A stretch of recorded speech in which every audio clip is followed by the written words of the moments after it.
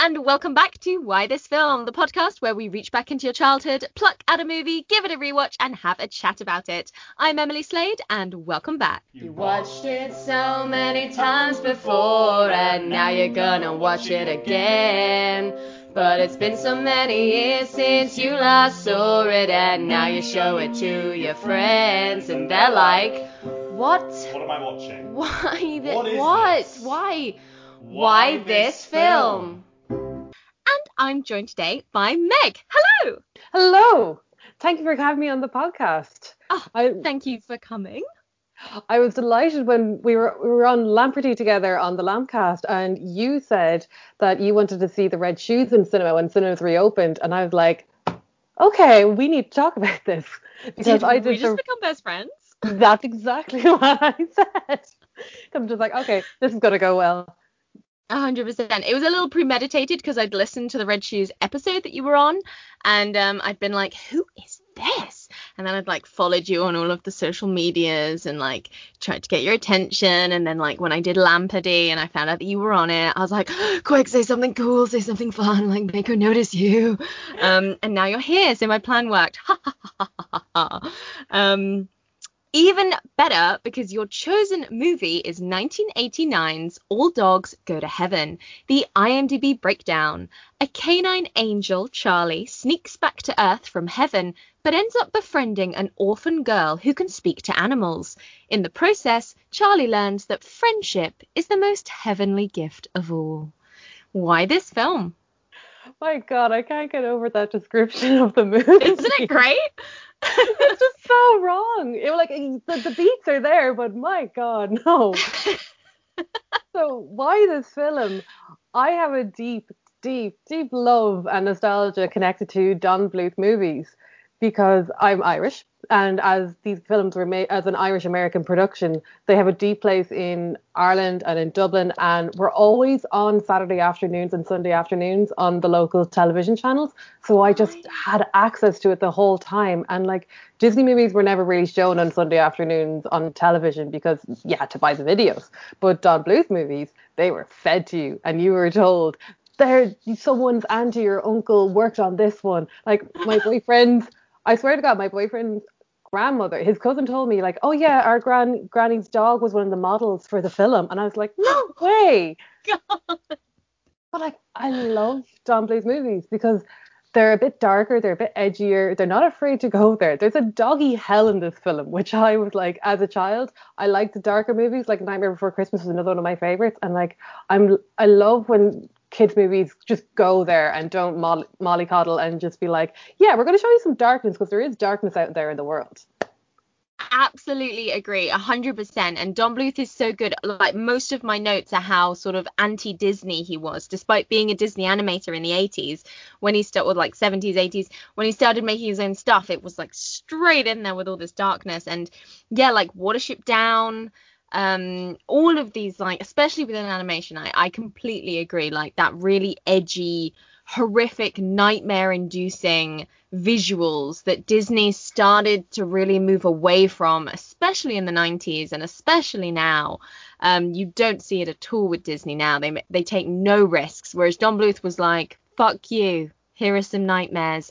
And I actually this movie has a wonderful tonal problem in that it has a kind of terrible tonal problem, and I love that about movies, much like The Hunchback of Notre Dame, where it does go from doggy hell back to like, well, it goes to doggy hell immediately from the like angelic orphan song of like, I want a mummy and daddy. Anyway, here's Dog Satan. I love that so much. And more movies need it, like that real switch up of like, you're not safe. This isn't the poster. Like, this is the movie.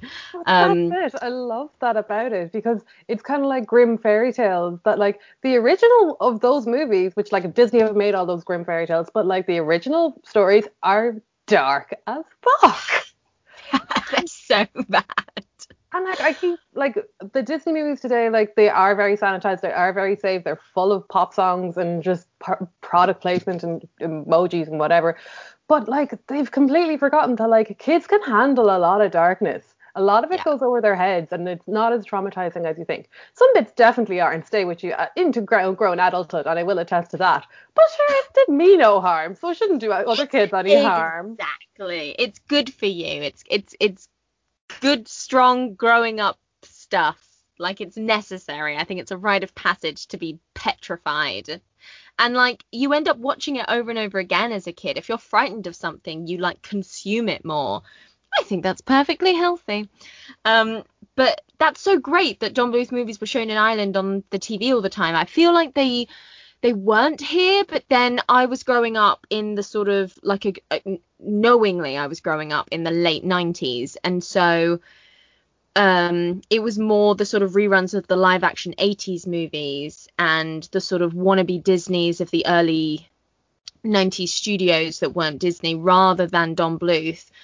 So I didn't actually see All Dogs Go to Heaven until I was in my early 20s, because wow. I was going through a sort of checklist of like, I haven't seen this animation and I haven't seen this animation. And I only watched it the once. And then so this was really my second viewing. It's so fun. It's not like anything Disney was offering. These dogs are smoking cigars, and it's like the scene in Pinocchio when they're in the Donkey island. Island. Yeah. But it's that the whole time. And that's so good. It feels like it should have an 18 rating, because they're like gambling and betting, and Burt Reynolds is there not giving a shit about anyone except himself, and it's marvelous. And I think these anti-heroes are really important for children to see. I mean, were you aware who Burt Reynolds was at the time, or were you just like, that is Charlie No, not Bargain? at all. I did not care. The only person that I cared was Dom DeLuise, who plays Itchy, because he also plays Tiger in An American Tail. And yeah, and like Dom DeLuise, and he was the troll in The Troll in Central Park, another one of the Bluth animations, which I completely forgot about up until I was researching for this podcast. I was like, oh my God, I used to love that movie. I probably saw it like 3 times, but it's part of like the 90s eco warrior animations that kids were fed like propaganda, which Hell I yeah. like Captain Planet and Fern Gully. You just ate The up because that Ferngully was the effect. message. Yeah. Yes. Recycle. But I didn't know Dom DeLuise. He was my favorite kind of voice, and I always knew that like, oh, it's Tiger's voice. It's Tiger's voice. It wasn't Dom DeLuise until I got older and got into like Mel Brooks films. But I didn't realize like how many of kind of like the Mel Brooks collaborators worked on voice actors on these movies, because Cloris Leachman. Sorry, I'm mispronouncing her name. She's the grandmother in Malcolm in the Middle. She's in Young Frankenstein. She's in so many things. Such an amazing actress. But she was in Criminy. She was in Troll in Central Park, definitely with Dom DeLuise. But I was delighted to see Stella, because like I love Mel Brooks movies as well, and it's great to see just the people, the voice talent that they got up for John Bluth's film was amazing. Because like I couldn't tell you Disney's 90 movies, apart from The Lion King, I couldn't really tell you anyone who is a voice actor on a Disney's 90s movie. But Yeah. I could tell you on John Bluth movies, well, today now, but not when I was a kid, obviously. Yeah. Yeah, it's interesting, isn't it? Because when they got into the 90s and this is Disney, Katzenberg started bringing in his big names, and an adult would be like, oh, Robin Williams, or oh, Rowan Atkinson, but a child would be like, all they've done is adult comedy up until now, so I have no idea who they are. And in the 80s, I mean, there was no one. It was like, I want to say Zsa Gabor. I don't think that's correct, but there was like a socialite that was in like the Aristocats and the Rescuers, who was like, Oh, yeah, yeah. well, she was a socialite, so It there's was that. But like, Cha-Cha, yeah. but no kid knew who she was. They were just like, that is Duchess from the Aristocats. Like, that is who that is. Whereas you're right, All Dogs Go to Heaven and all the Bluth movies tended to have more familiar to children voice actors and really big names, like huge names. I mean, while we're on voice actors, I feel like the elephant in the room Yes.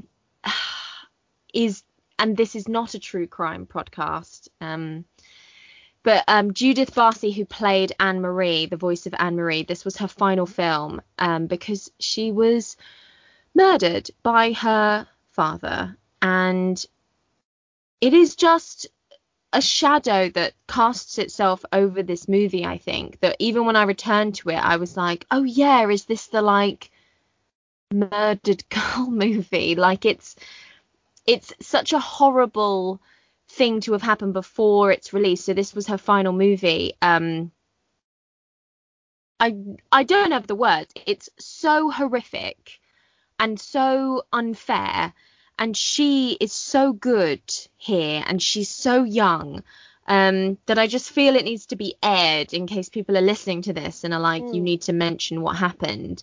But like, that's all really I want to say about it. I don't know what you want to say about it. Well, it's a tragedy, is what it is. The fact that her and her mother were murdered by her abusive father, and it's unfortunate that like that ties is part of the legacy, when it should be that she was a wonderful child actress and child voice actress, because she also played Ducky in The Land Before Time as well. Yeah. And it's unfortunate, it's tragic, and it's a shame because you never know who she could have been, who she could have gone on to be. Yeah. I think the film is dedicated to her, which is a great tribute. And Don Bluth had some amazing things to say about her around the time of the release of the film, saying how gifted she was and how well she took cues for such a young age. But it's just it's so sad. But only a Don Bluth movie could have like real life tragedy married into the production as well. Literally, like he claims that in order to help his grieving process, her art concept was based very much on the mannerisms and the look of Judith Barcy, and so she really is ingrained in this movie in such an iconic way. And I mean, she is just the character design of Anne Marie is like gut-wrenchingly adorable. Like, she is just heartbreakingly cute.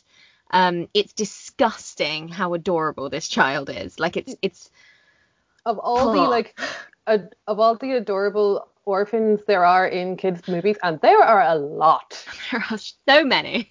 It's like she's like Snow White if she was a little girl, and I feel like that way about even the colors of her clothes as well.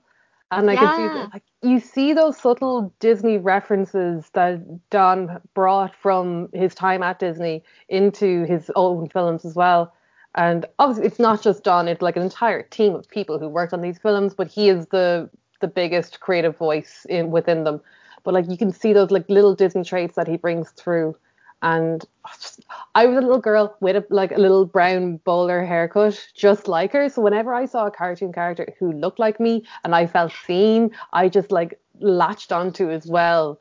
Which is, I'm only thinking about that out loud now, and I'm like, that is so true, because I like Elmira from Looney Tunes, who like hugged and kissed all her pets until she killed them, and like there's anyone who had like a little bob haircut, I was like, that's me.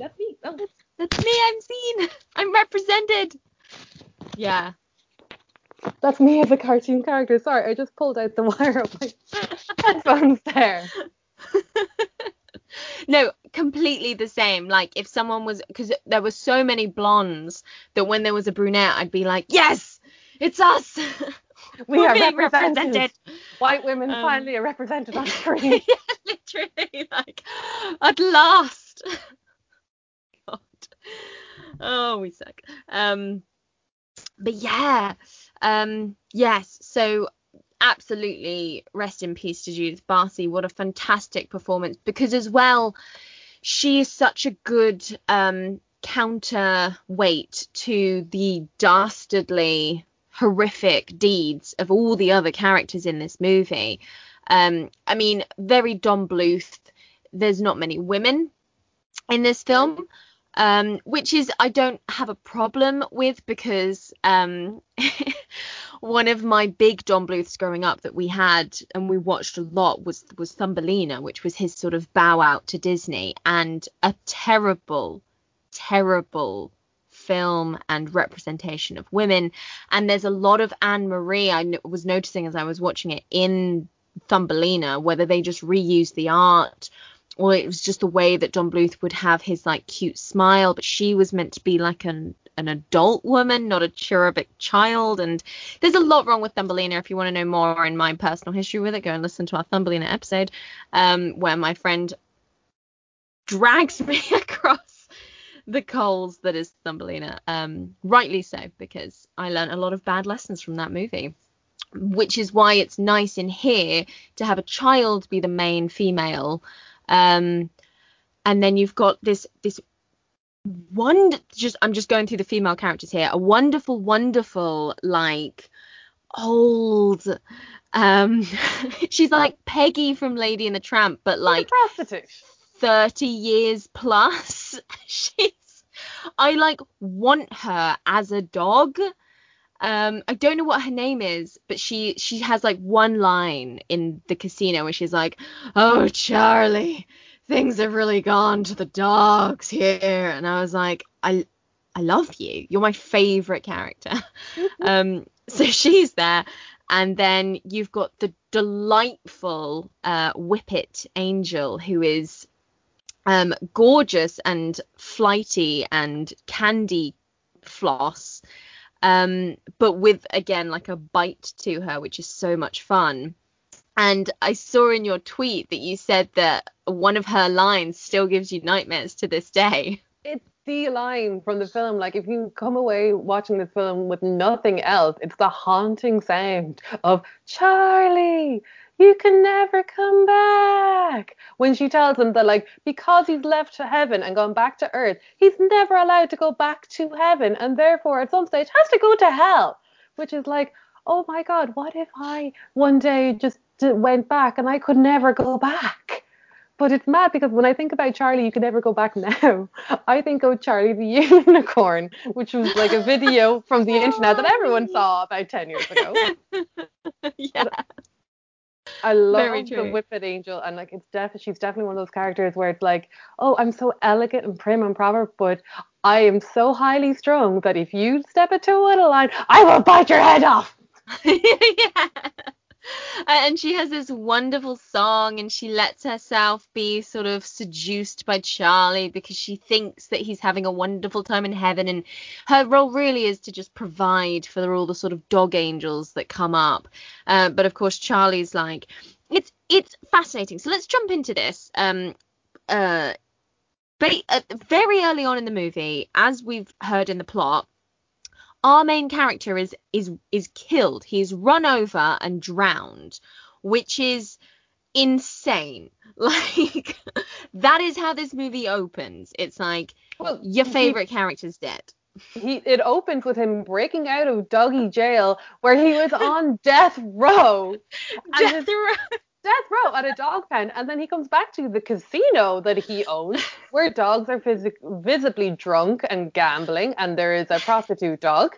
And then his like business partner puts him in a car, says there's a surprise, and then pushes him down a pier, and then he either drowns or is crushed by the car. We're not told. He's just dead and in heaven in the next scene. Oh wait, does he go to hell first before he goes to heaven?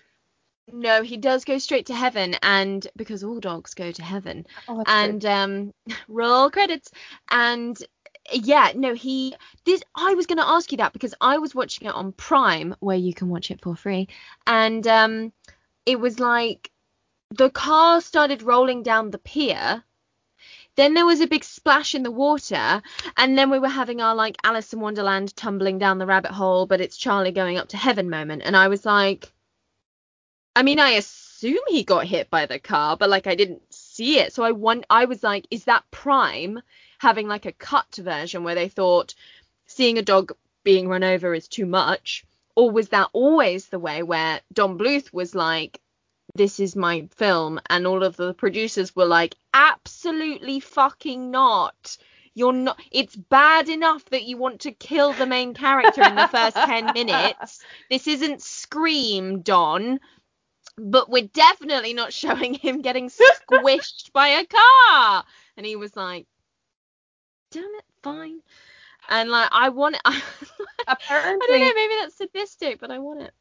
No, like, this is like, the more and more I read about Don Bluth, the more I'm like, what is with this guy? Like, I'm fascinated, but also apparently he has like an unedited version, his director's cut of All Dogs Go to Heaven. He has still has that, like, has the scenes that were cut that is never been seen. I'm just like, what did he make these people animate? What did we not see? Because we had a lot in this film. And like all of this got past like the censors and the producers and the bigwigs. So like, what did he do that was so awful that they were like, no, we draw the line at that? You know, this is the man that animated oozing, dripping, decomposing bodies in The Black Cauldron that got cut. So we know what he's capable of. And I really think that his animation is at its peak when he's doing the more grotesque stuff. Like, it's always so detailed and interesting to watch. And as I say, like, Anne-Marie is beautifully animated in a very cutesy way, but it's so fun to see his like gothic interpretations of stuff. But we don't get it for a while because we don't get to see Charlie die. But then he's suddenly in heaven and he's met by this wonderful Whippet. And heaven's gorgeous. It's got this really wonderful concept where everyone has a sort of clock that's attributed to them. And they have a wonderful duet where Charlie is basically like, and I felt this was very adult for a character in a kid's movie to feel, where he's like, this is great. I need spontaneity. I need the unknown. I need risk. And that's not going to happen here. And that's why I'm not going to be satisfied. There's so much more to it than just, I don't want to be dead. There's like, no, I can't have everything premeditated. I need risk. So I'm going to wind this clock up and go back to Earth. And that's so cool. Like, it so easily could have just been, I don't want to die. But they went that step further.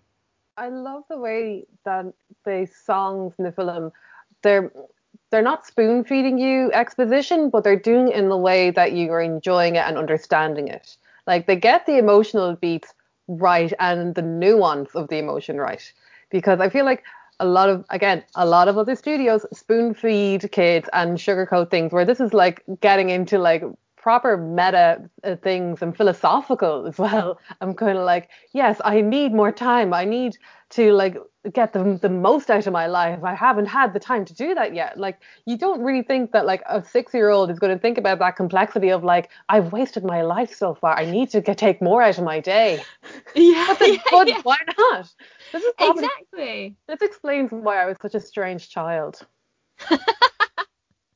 You had the concept of death imprinted on your mind and the concept of wasting your time on Earth imprinted in your mind very early on, which again is not a bad thing, because we're all in the sort of late 80s through to the early 2000s, we all subscribed to this wish upon a star, follow your dreams vibe, and Don was just there to be like, well, if we're gonna do it, fucking start now and do it, because you could die tomorrow, which is a brilliant thing to have on the tail end of Wishing Upon a Star. So the two work hand in hand beautifully if you grow up on a diet of Disney and Don Bluth. So yeah. Perfect combination. I just think that, like, again, with the darkness, the fact that they show gambling, that they show death, that they show orphans and they don't immediately get rescued straight away, that like they show that like they don't really care about her, they're kind of using her, that like it's showing kids that like not everyone is like a fun mysterious stranger. Sometimes people like can have ulterior motives, and it's like, yes, thank you for teaching about that from the young age. Yeah, and it's very clever as well, where like at one point Anne-Marie exposes him. She's like, Carface kept me prisoner and used me, and you came along with this promise of more, but you're exactly the same as him, and that's really unfair.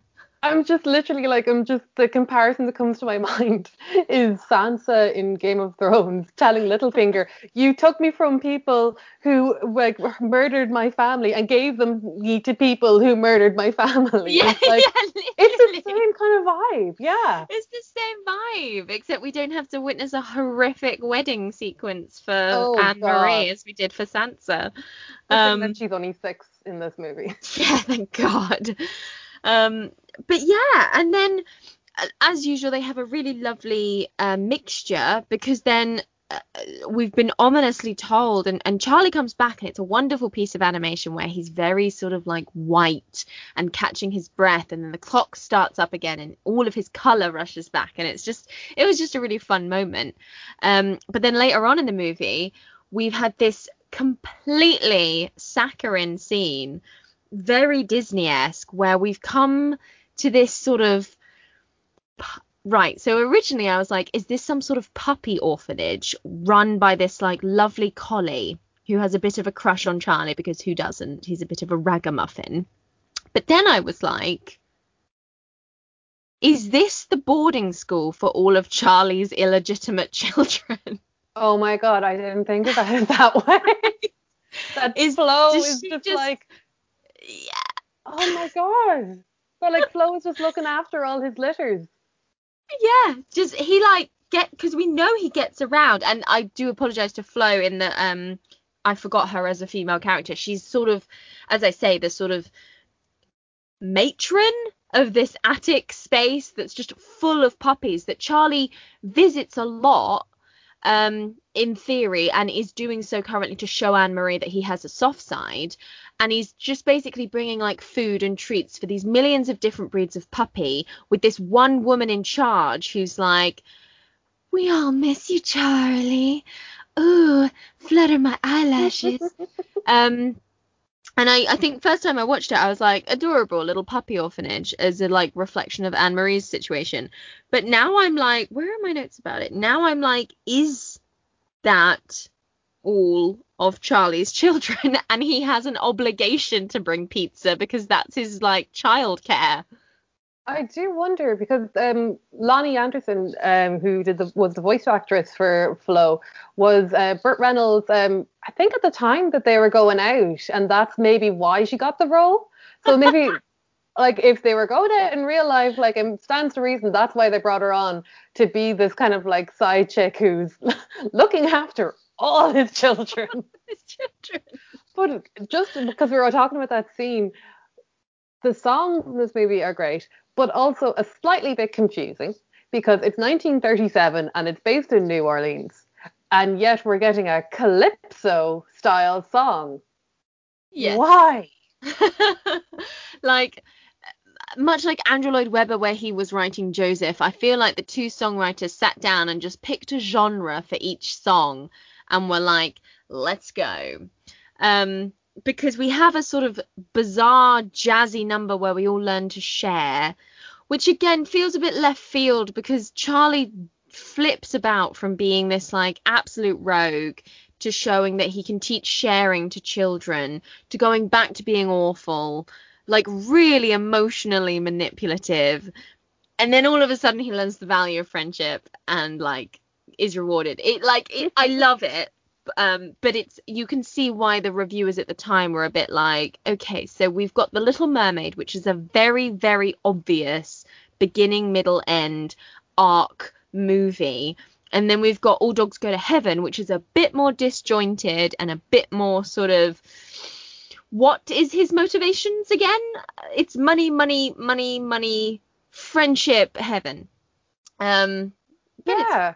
But like, here's the thing. And this is like my main kind of gripe I usually have with like people who get angry that like Star Wars movies aren't good or Marvel movies aren't good. It's like, they're kids movies. Sometimes like let it just be a kids movie. If kids enjoy it, then that's fine. Sometimes that's just enough. Sometimes it doesn't have to make complete sense or fulfill all your fan theories. Like, I like that All Dogs Go to Heaven is a bit of a mess.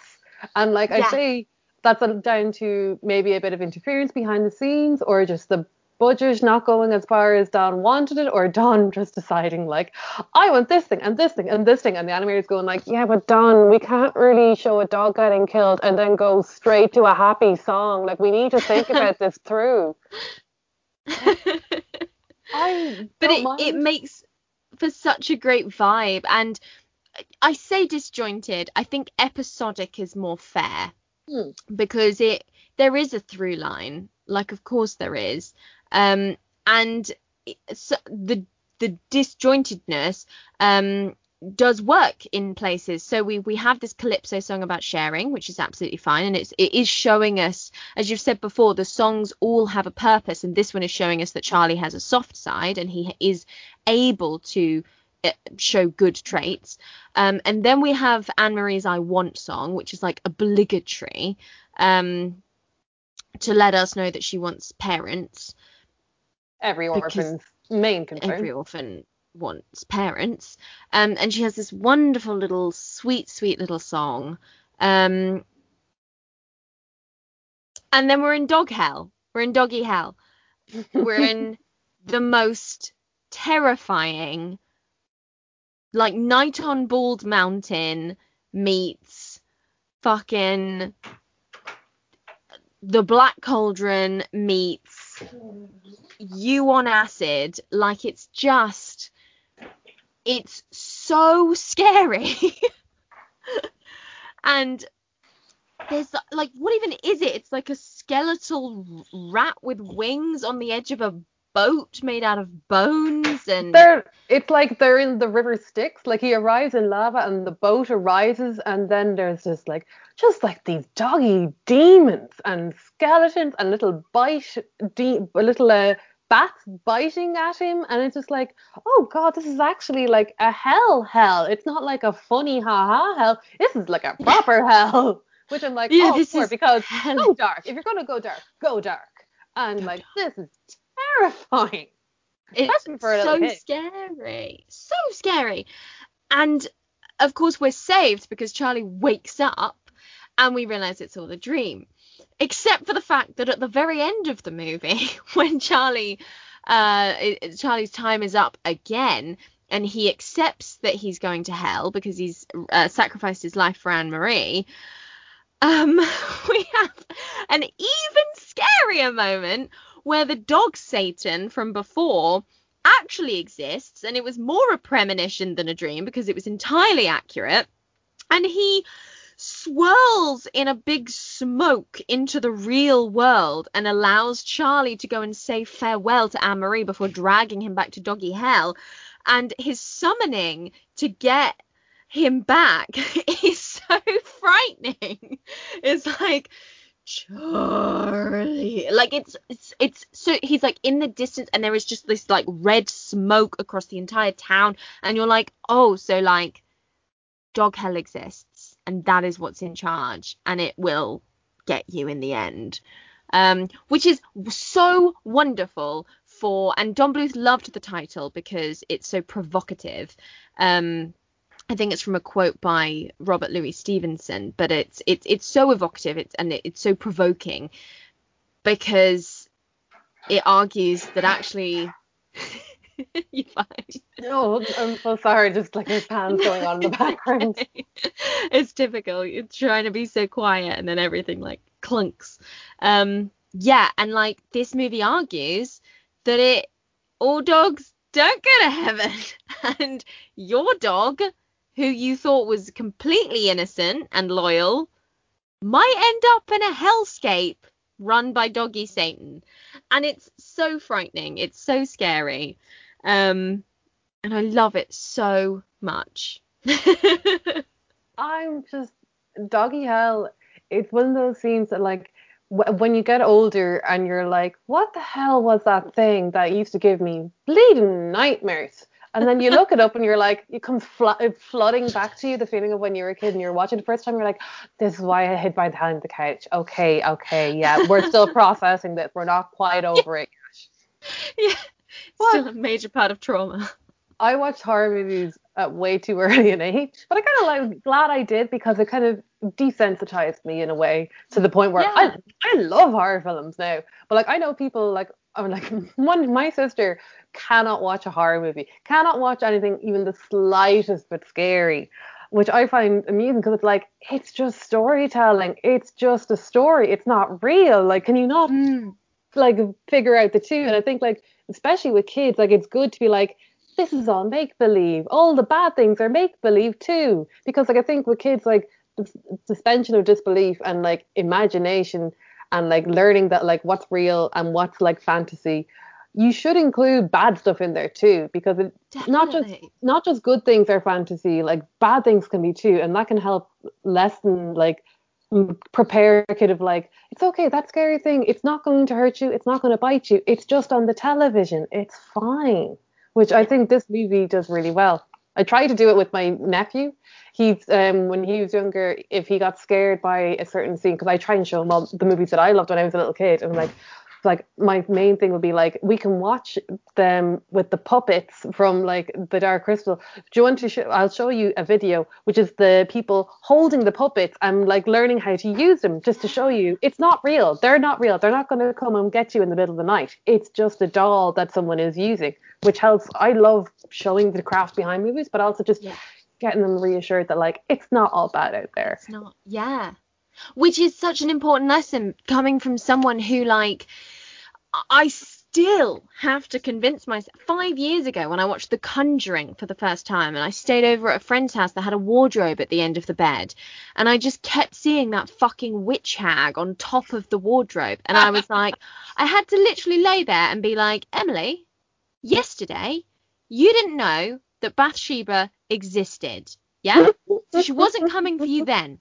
Now that you know that she exists, she's not going to suddenly make a beeline for you. You're safe. It's exactly the same as it was yesterday when you had no knowledge of her existence. And I have to talk myself through this with like many a villain in a horror movie where I'm like, the zombies from 28 Days Later can't get into your house, Emily, because they don't exist. So that's so wonderful that you're like, look, it's a wonderful narrative and art like work that someone has used to tell a story, and then you really get to appreciate horror movies for when they delve into those. A lot of horror movies recently have been looking at depression and grief and anxiety and all of these really great themes with these fantastic performances from these female actors, and none of them are getting recognized by the Academy because it's the horror genre and it doesn't count and it's not real. And if you're frightened and if you're distracted by your fear, you can almost not focus on the brilliant story that's being told in front of you. So yeah, that's really, really cool. I'll just reassure you about your Bathsheba talking down.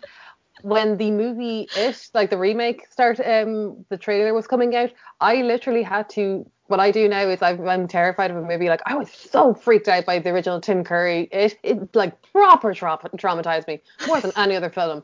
And I thought we only saw it like once, and like, but I had to go onto Wikipedia and I go on and read the summary of the film to stop myself being terrified. And then it's like, remember the ridiculous ending from the Stephen King story. And I'm like, there's a magic turtle? What? And it just like completely get rid of all the freakiness out of your head and just like, oh my God, it's just a stupid story. It's not like that traumatic thing from when you were a kid. It's all grand. It's all made up. I did exactly the same when I was a teenager, really trying to force myself into horrors. I would always go and read the Wikipedia page beforehand, so I knew exactly what was coming and when. I got my friend to storyboard The Descent for me because I had to watch it in film studies for the lighting. We had to watch it, and I knew in advance, so I was like, storyboard it for me so I know when to look away. So I would look down at my storyboard when the like thing appeared in the camera and when the thing appeared behind her. So I like missed all of the scares so I could focus on the lighting. So when the teacher was then like, what did we think about this scene? I could be like, I thought it was really clever how they did this, instead of being like, the whole time. Oh my God, the storyboarding is such a good idea. So I knew exactly when to look away. There's a great YouTube series. I think it's called Pretty Disturbing or Quite Disturbing. But the guy just breaks down what happens in like horror movies. Like there's certain ones that I'm never going to watch. Like I am never going to watch Martyrs. But I was intrigued to know what it was about. And now that I know, I don't need to watch it. He does some really good ones about just like really disturbing horror movies. I'm just like, yeah. I don't know. I went down a rabbit hole, but like he breaks it down really well. Nice. It's so interesting. It really is. And this is such a brilliant, like, baby's first horror movie. Yeah. Like, Don Bluth really sort of introduces you to the genre in that way, alongside Tim Burton and everything that he was doing in stop motion animation. And like, we're so thankful to them because, as I say, like, you don't get it anymore. Like, you don't. I doubt there's a real threat of death in the new Peter Rabbit movies that there was in the old Beatrix Potter cartoons, because Squirrel Nutkin lost his fucking tail, and like that was real, and like it got pecked off by an owl because he was a cocky little shit. Whereas like now, I don't know, I haven't seen it, maybe I'm wrong, but I can't imagine James Corden being like, oh no, I have a real fear of mortality. I just see him sort of being like, I'm Peter Rabbit. I'm kind of American and I'm cheeky. It's just like, I think it's because, do you know what it is? And it's something that I really appreciate now that I'm older. I know that like Don Bluth Films is an Irish American production, but I have a real soft spot for British cartoons and British animation from like the 80s and 90s as well, because like I grew up on it. It was on television. One of my favorite like British animations was The Wind in the Willows with Rick Mayall as Toad. But like they have more of a bite to them. Yeah, they've got a darkness there. And I love that. And I think it's because maybe it's just like the sense of humor on this side of the pond is just a bit more like ironic and sarcastic than the Americans are very much just more slapsticky. That like maybe is that difference that like it could just come through in the storytelling. Yeah. Oh, definitely. And that's such an interesting point, that because they were Irish American, they were able to go that one step further that the more Disney stateside stuff wasn't doing. Just very quickly, just because you mentioned Tim Burton and his kind of like his kind of falling out with Disney, I find it funny that like one of the last things that Tim Burton was working on in Disney was he was doing the background animals on The Fox and the Hound, and that was around the same time that Don Bluth left. And I'm just like, that's really interesting, because like they took about 20% of the good animators at the time to go and leave and set up Don Bluth Films. And I find it fascinating that like that period in Disney, like in the 80s, like you got Black Cauldron and then kind of a lot of ones that are completely forgotten about now, like Oliver and Company and something else in the 80s. Couldn't even remember them.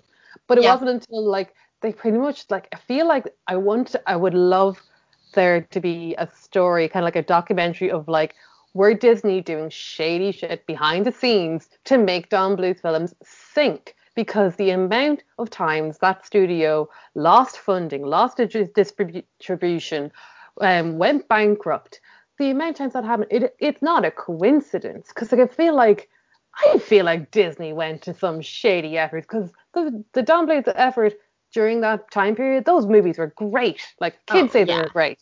Critics disagree, but they could have been in Disney's pockets. Who knows? I don't know. But I just feel that like it wasn't until like the Bluth threat was gone in the 90s that the Disney then came back with their big renaissance. And I just find that time period in between those 2 points really fascinating. And I'd love to know what actually happened. Oh my God, so fascinating. I completely agree. Don Bluth ruled the 80s, and like, you know, critics were on board with An American Tail and The Land Before Time and The Secret of Nim. Like the very early movies especially were absolutely gorgeous animations and so successful. And you're right, he took the creme de la creme of Disney with him to start up the studio.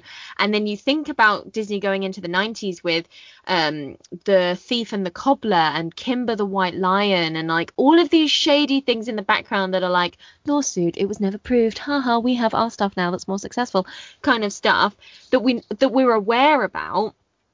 So without a doubt, there was some bullshit happening in the 80s where they were like, fuck, shit, crap, God, oh, competition for the first time in ages. What are we going to do about it? So I would not be surprised if someone was employed to like trip up all the animators on their way into the studio. I want to know.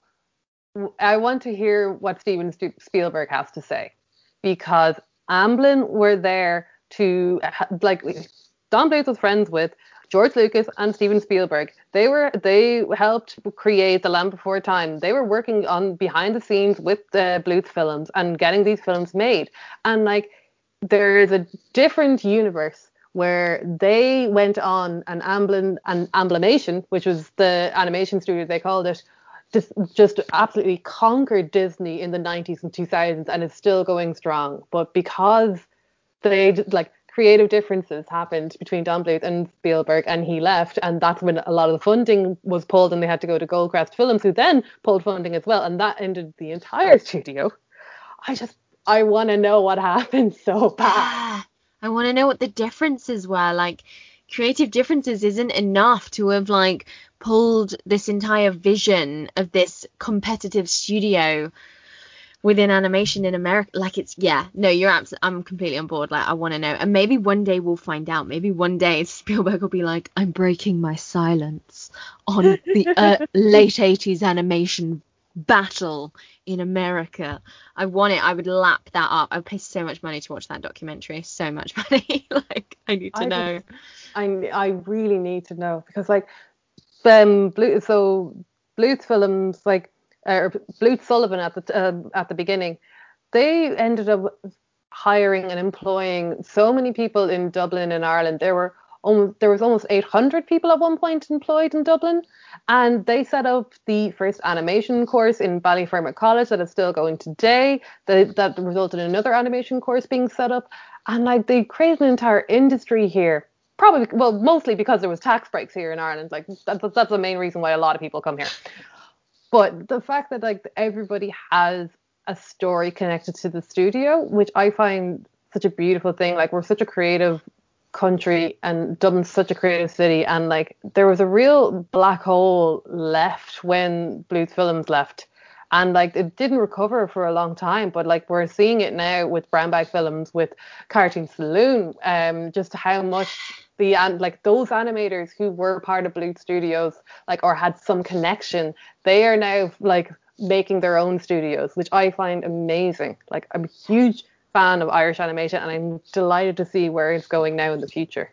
It's a legacy, it really is. And like, Cartoon Saloon, guys, if you haven't checked it out, fucking go and watch everything they are possibly pushing out, because they are getting better and better. I thought the fucking Secret of Kells was the best thing I'd ever seen, and then Song of the Sea came out, and then I saw Wolfwalkers, and I was like, they are just topping themselves with every single movie. Wolfwalkers especially, I was like, fuck Soul, give all the fucking awards to that. Like, I know, I broke my heart when it didn't, but like we got the acclaim, which I think is worth as much, and it'll in time we'll find out which one was the better film, because I feel like there should be like a post-dated Oscars, like 10 years down the line, and like you get to reassess all the winners and be like, did we make the right choice? Yeah. Because like you're going to look back and go like, oh my God, why didn't Save a Private Ryan get more awards? Why didn't Goodfellas get any awards? Why did we never give an Oscar to Amy Adams? Like, come on, like, and just like reassess those things.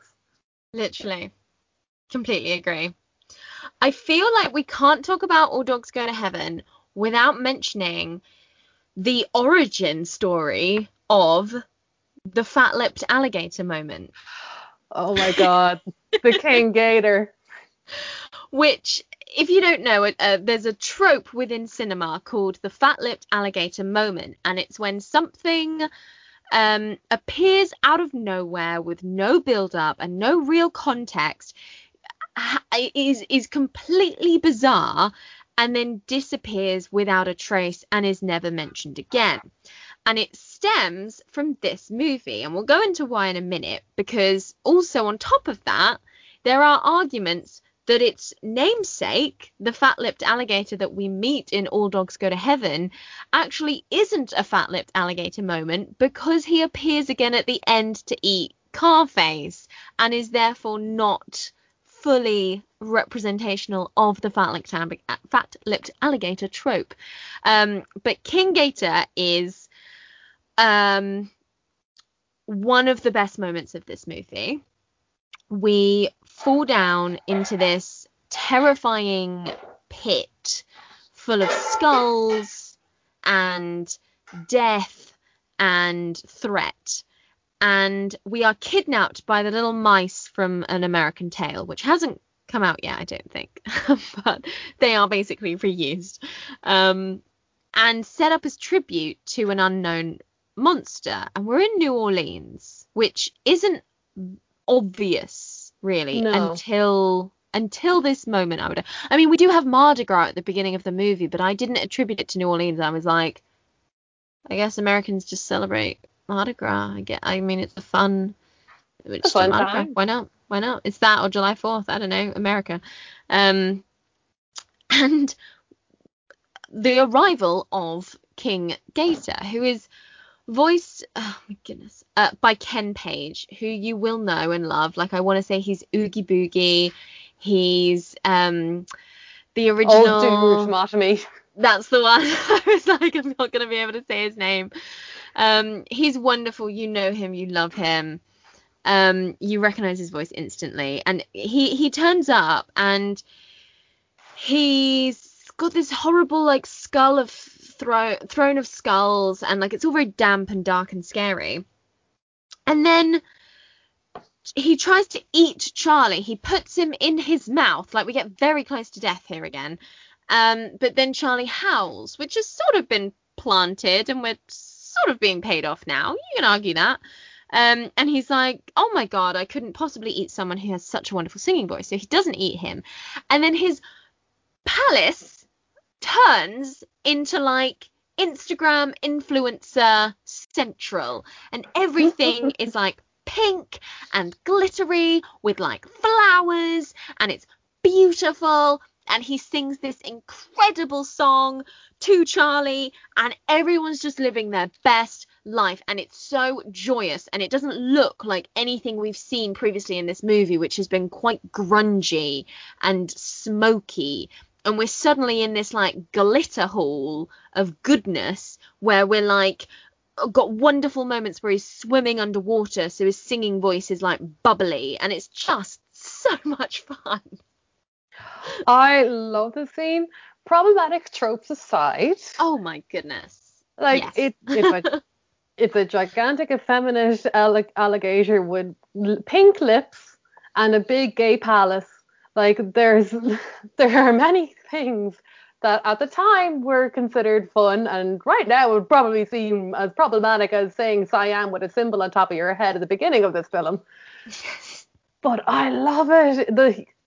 Because the guy, Ken Page, his voice, Oogie Boogie. Like, if you want to get over your fear of Oogie Boogie, just watch him as King Gator and you'll fall in love.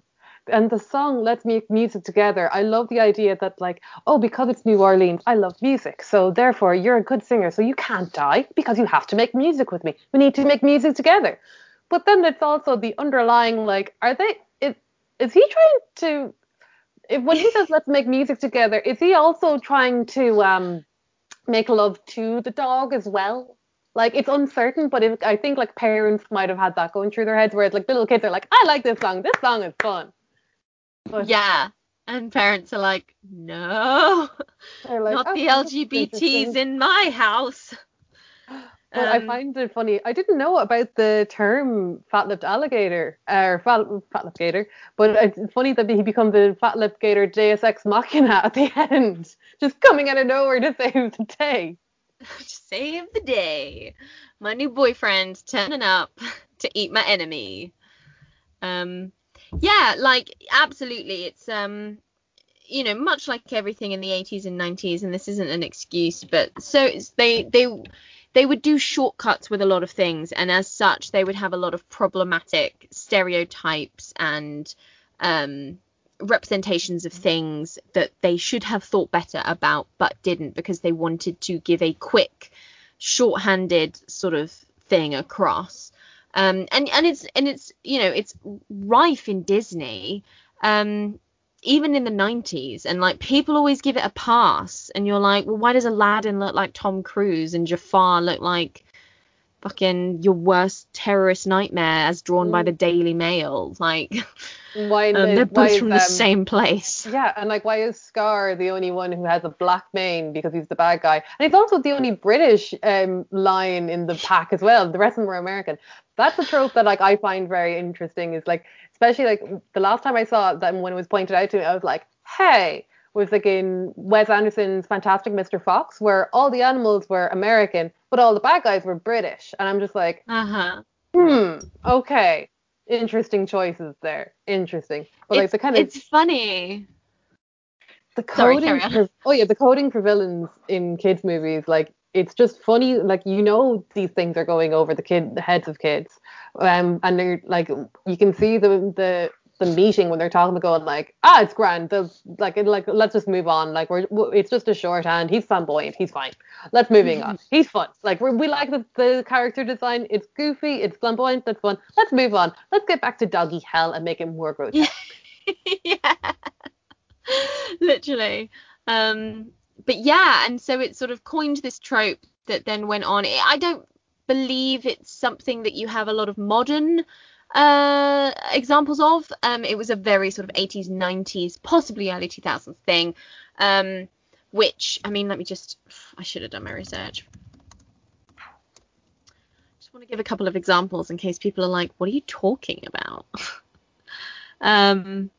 So in Fern Gully, obviously the best movie ever made. There's that big carnivorous lizard that turns up to sing one song and then leaves. The pink elephant scene in Dumbo is arguably one of them. The beautiful animated Titanic movies are full of them. If you've ever seen any of them, they took the tragedy of the sinking of the Titanic and they made animated musicals out of them. If you haven't seen them, they're marvelous in that they are terrible. It's a lot of Don Bluth examples on here. But yeah, like great stuff. Big fan. Hey, Mr. Gator, I'm a huge fan. And as per the 80s, 90s, early 2000s animated movie for children that is a musical, we get a very dramatic, intense rendition of the love theme, as it's always called, in the credits, sung by two acclaimed singers, that goes on for about 4 minutes. And it is my favorite thing in the whole wide world to have a song in the movie that's often very humble and sung by a main character, in character, and then to hit the credit sequence and then be like that again, but Celine Dion. Like, it is my favorite thing in the whole wide world. I find it so hilarious, and this does not disappoint. We have Anne-Marie's beautiful little heartfelt rendition of like, where is love, basically, and then we get Irene Cara and like some other bloke doing like a version, and it is the best thing in the world. So it was Irene Cara and Freddie Jackson. I was just talking about this trope yesterday because we were talking about Eurovision is on this week, because for people who know what Eurovision is, it's a European-wide song contest, and all the songs are just ridiculous. It's the best thing ever. It's the best thing ever. Go watch Fire Saga. It's so much fun. But we were talking. There was one of the songs, and it's like, what does this song remind me of? And it's like, oh, it reminds me of when Demi Lovato sings "Let It Go," and it's not as good as Idina Menzel. And it's just like I never understood, like, with soundtracks. Was like my first album that I ever got when I was a kid was the Lion King soundtrack. Absolute banger. But it's like you do get, well, no, that's a bad example because Elton John does sing the song in the credits. Doing all the renditions in the credits, yeah. But you're absolutely right. That was the era for it. But Hercules was a great example. Go the Distance, which is sung not Michael Bolton. Yeah, and I'm just like, yeah. I'm just like, I love Michael Bolton's voice, but it's so confusing over the credits. It's like, oh, but like that song was like it's supposed to be sung by like a teenage boy, and you have Boyzone on the very same soundtrack, and you got Stephen Gately right there. Why didn't he sing it? No. Has to be the Michael Bolton version of Go the Distance is one of the greatest songs ever. I love it so much. I'm such a sucker for it. My absolute, the pinnacle of this trope is in Muppet Treasure Island, where in the movie, Kermit and Miss Piggy sing a song to each other as they're hanging off the cliff in their little voices, and they're all like, love led us here, right back to where we belong. And then we hit the credits, and suddenly it's like, ooh, and you're like, oh fuck yeah, we're gonna fucking go for it. And it's like 5 minutes long, and they're like, love letters here, and it's like so insane, and they're acting like it's the most important thing in the world, and you're like, yes. I mean, the most well-known example will be when you believe from The Prince of Egypt, which was Oh then my God, shot to Mariah number one. Carey and Whitney Houston. Yeah, the like dream team. Like that song is renowned, and like The Prayer as well by Celine Dion and insert Italian opera singer here was huge, and that came from the Magic Sword Quest for Camelot. So many of them, like Road to El Dorado also had the Elton John effect, where he was just like, hey, it's me, just doing all the songs in the credits. Christina Aguilera, Mulan. Yes, and then she redid it for the live action.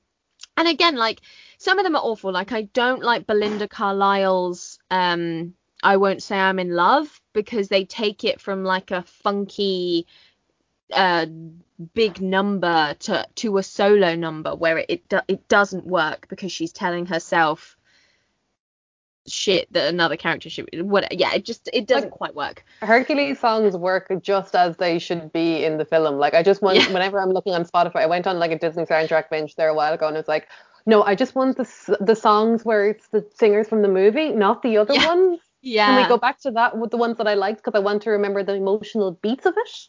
Yes, exactly. And the first album I ever got of Disney songs were all of the like credits version, where you have like Shaggy doing fucking Under the Sea, and you're like, no, stop. It has to be Sebastian. And then I got the proper one that was like, now that's what I call Disney, where you get the beat, so you know to go Akuna Matata Matata at the right moments, which doesn't happen in the like credits version. So yeah, you gotta get those beats in. I wonder if today, like 90s kids movies, like 90s Disney movies and their soundtracks, like I wonder if kids today have that same kind of relationship with soundtracks for movies, because like albums aren't really a thing anymore for kids, I suppose, because streaming. No, it's true. Yeah, you can just find it. Like I remember coming home from the cinema and immediately finding Let It Go on YouTube and just listening to it on repeat. Like, this is a good song. And then obviously within the year it was like, Let It Go. It's like everywhere. And it was just so easy for me. There was no hype. There was just like, that was a good song, I'm going to listen to it for the rest of the evening. Whereas before it was like, oh my God, we've got it on tape. Like, oh, I've gone out and bought it. Like, it's available now. Like, or like some of the Andrew Lloyd Webber musicals you could buy before it hit theaters. So you knew the songs, and then you were able to go into the show already knowing the songs.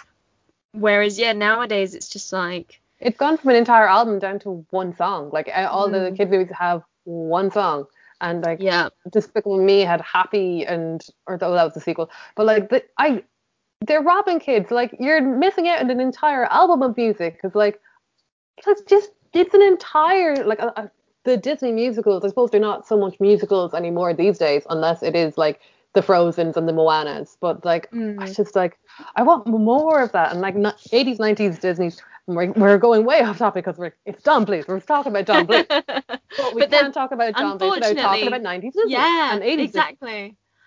They're so connected. And yeah, he was clearly trying to follow this formula that hadn't even become a formula yet, because you could argue that Oliver and Company is a musical, and you know they got some really great voices in there. I mean, Bette Midler as Georgette, and her song is like top tier Disney song, but it's never Billy played. Joel. Yeah. And Billy Joel as well. Such absolute bangers. The song from The Rescuers, not so much. And I don't think Basil the Great Mouse Detective had any songs.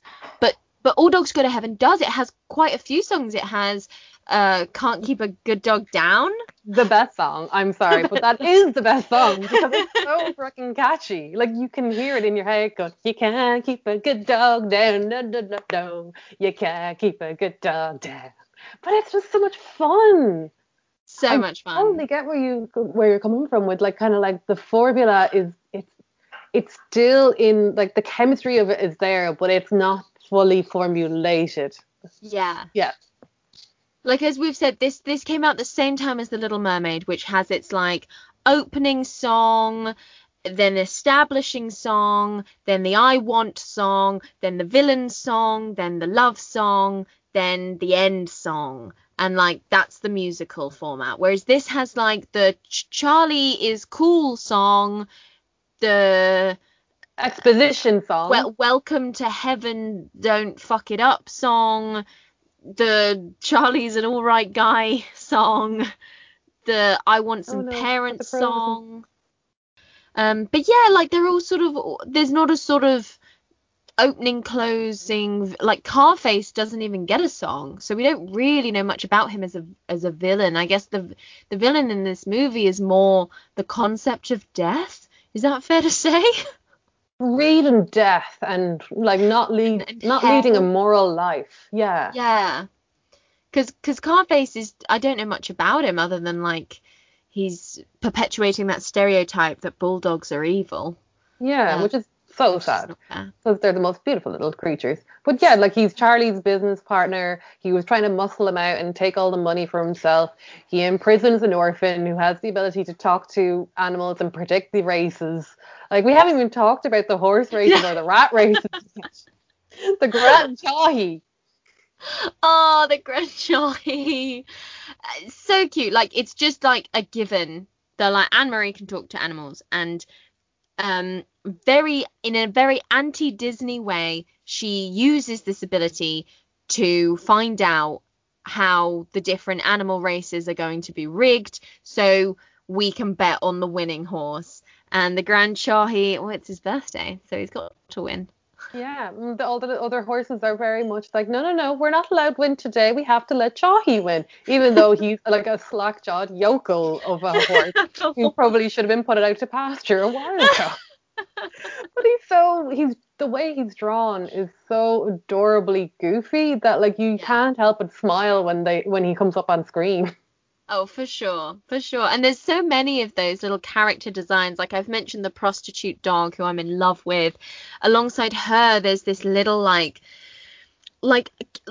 breaking the fourth wall dog that's like, how did I even describe him? I can't even really like remember. It was just so weird. Like the little yellow dog that's like, I win.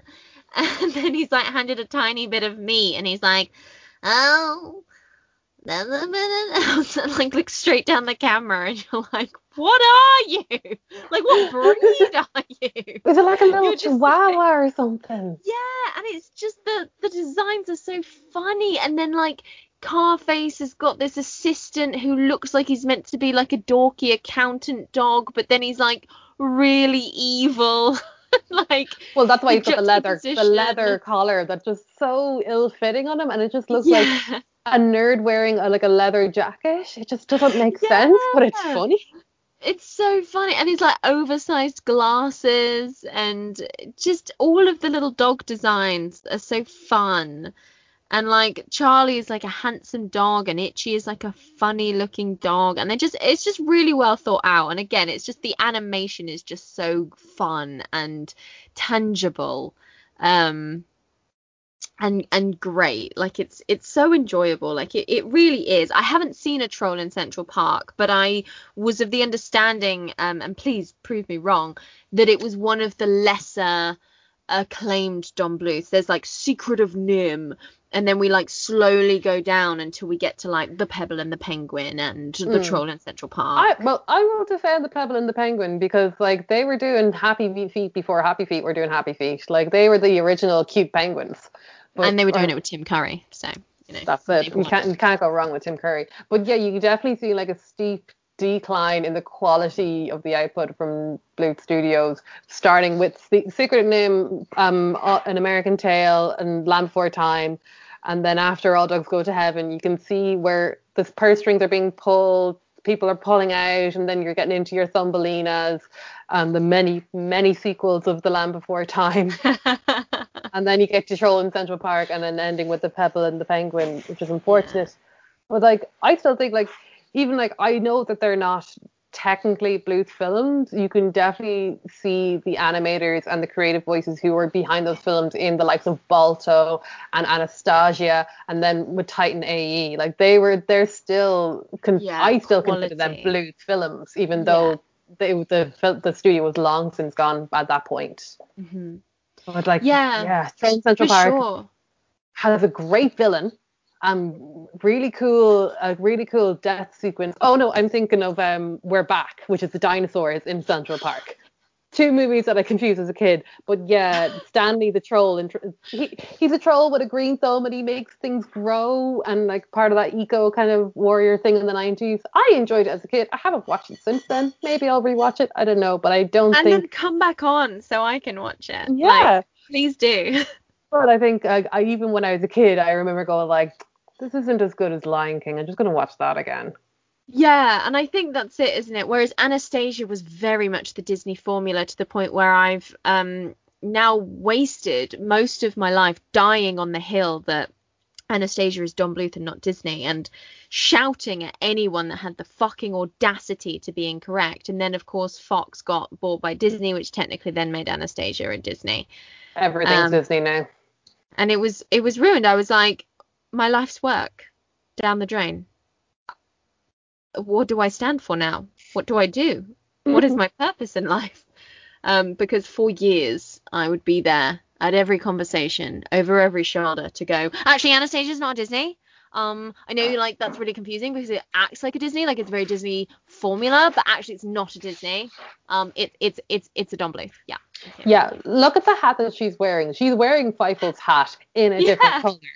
And like An American Tail starts with the Bolshevik cats running the little Jewish mice out of their village so that they have to leave to go to America. And like in Anastasia, I always confuse it with the singer and how it's pronounced. But like it's like the same. They're in the same starting point. They're in Russia. They're like, she's got the clothes. Like it's the connections between An American Tail and Anastasia. They're there. Yeah. So much so.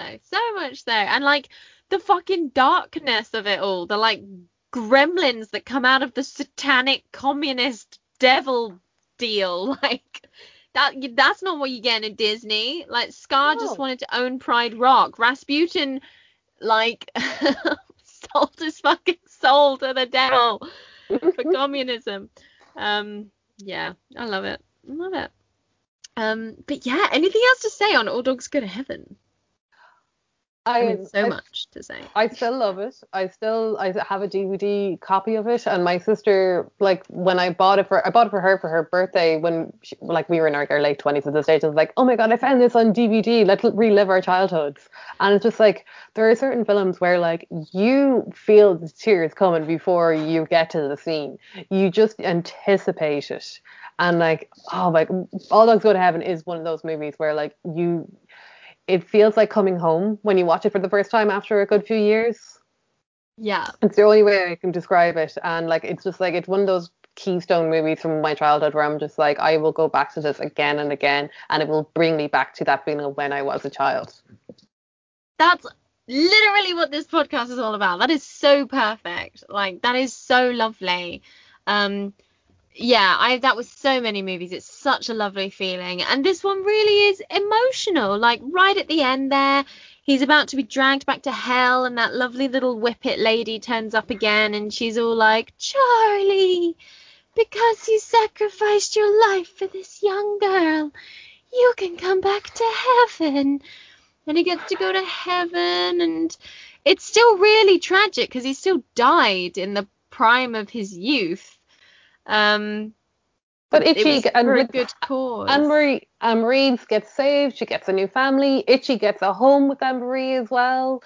And it's just like people do end up where they should be at the end of the film, which I think is a Bluth ending. That like people end up where they should be, not that everyone gets a happy ending.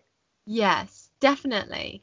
And you know, arguably in film lore, Charlie needs to pay for all of his filmic sins, like you know, almost Hays Code-esque. Like he couldn't live, but he at least gets to have a noble death.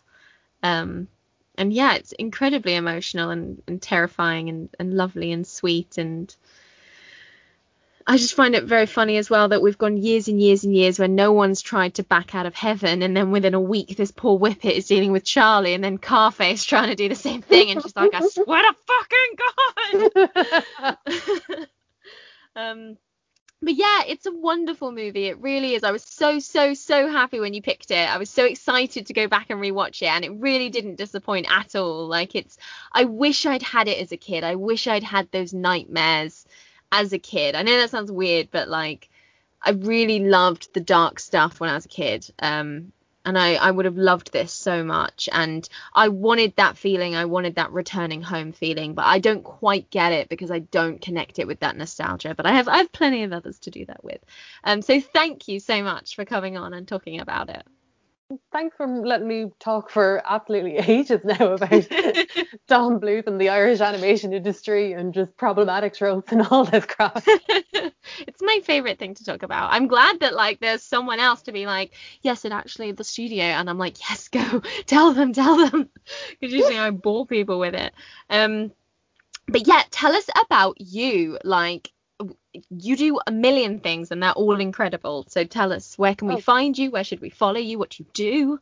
Oh yeah, so I'm Megan Hyland. I also have a blog called Megan's Movie Alphabet. It was an art project where I took the first letter of a movie and created a poster based solely around that one letter, and I did it through A to Z twice, and then I did 1, 2, 3, and 4. I might revisit it again someday, but I'm it used to be on Tumblr. I'm moving it onto Instagram very gradually. But I'm an illustrator. You can find me on Instagram at Meg Hyland, where I do a lot of kind of like pop culture kind of artworks and prints. Like I do work with Gallery 88 in LA, and I've done licensed prints for Disney, Cartoon Network, 20th Century Fox, and yeah, and I'm on Twitter and Instagram, and I try to be funny, but who knows? I'm just shouting into the void on there. Yay, aren't we all? That's what Twitter's for, really. Completely. Yeah, amazing. That's so cool. That's so awesome. Yes, please go. I will put all of your links in the show notes, so please go and check them all out. Thank you so much for coming on. Please come on again and do more Don Bluth, because we have a severe lack of Don Bluth. We can currently talk for ages about. I will talk about An American Tail. I will talk about Fievel Goes West. I will talk about Land Before Time, the first one, not sequels. But yes, course. We'll definitely come back. I look forward to it, and we'll see you next time on Why This Film. Bye.